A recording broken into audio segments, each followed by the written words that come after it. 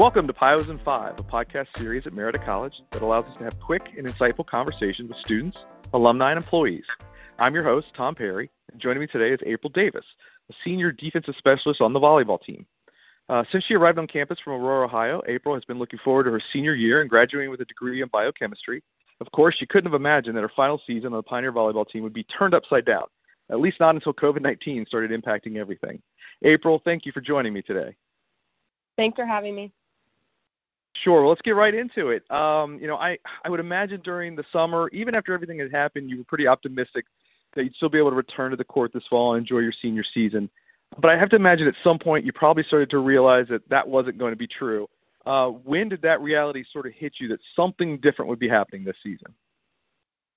Yeah, when we got the news from Coach, it was definitely a heartbreaker to figure out that we wouldn't have a season this fall. But she was actually super positive and just told us that we need to find the good in every situation and just kind of develop the mindset that COVID wouldn't really ruin our season. It was just going to kind of change the typical routine that we were used to. Sure. So obviously you're not going to get to play competitively this semester, but you are back on the court. Can you talk a little bit about how, that is going, maybe what you're enjoying the most about playing again, even if it's just practice? I mean, is it fun to be back out on the court? Oh, yes. We're definitely all loving being back on the court, and we're very fortunate that we still get to practice despite all of the differences and how this year looks for everybody. But we all have to wear masks during practice. We actually have a clear plastic tarp up on the net. That way the front row players on both sides aren't in contact with each other. And then our athletic trainer takes our temperature before every practice. So those are kind of the differences that we're looking at this year. But once you get out there and you start playing, it doesn't feel different. We're all just focused on the love that we have for the game, and we're all just supporting each other, and both of our coaches are doing a really great job too. So we're just really thankful that we actually get time together and to play volleyball. So has it been hard to stay motivated and focused, though, knowing you won't get to face any opponents this semester? It's definitely challenging competing against your teammates every single day instead of competing against an opponent.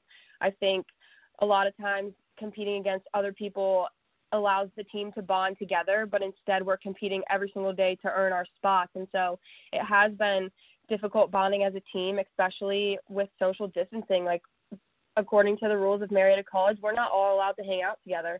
And so we all have to make a different effort to team bond and to come together despite the social distancing. But yes, not having games every week definitely makes the weeks longer. There's not a lot to look forward to when you can't play ONU on Saturday, but knowing that we're going to have a season in the spring definitely is making it all worth it. Well, speaking of the spring, can you give me some thoughts on what that season, when you look at it, especially knowing you're only going to play OAC competition, does that sort of get you kind of amped up thinking, all right, we get to play our rivals every game?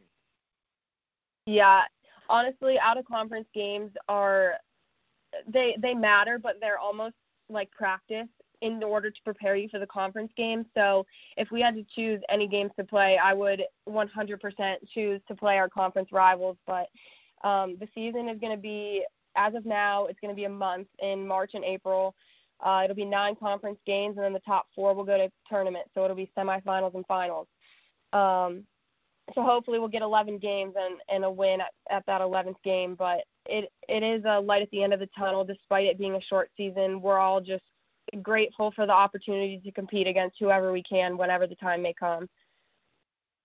So one last question, and that's just sort of, as you said, you got back. Maybe it was hard to sort of form some of those bonds that you might during a normal season when you come for preseason camp and you're doing all that stuff, getting ready for the season and whatnot. Is that something that's being built now, or were you able to find opportunities even before you got back on the court to sort of get to know the new players, the freshmen that are coming in, or any transfers or anything like that? How are you building that team bond that happens in what would normally happen in the fall when you come back?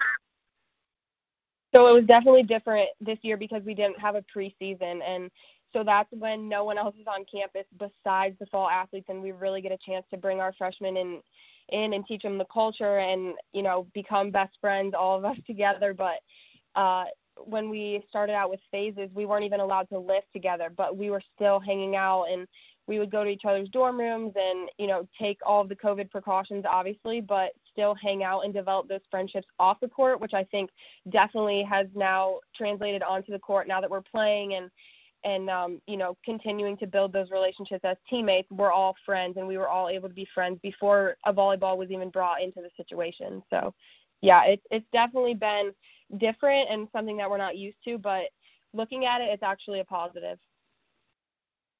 April, thanks for joining me on Pios in 5.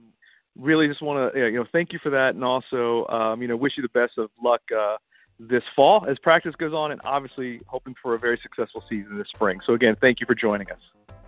Thanks for having me.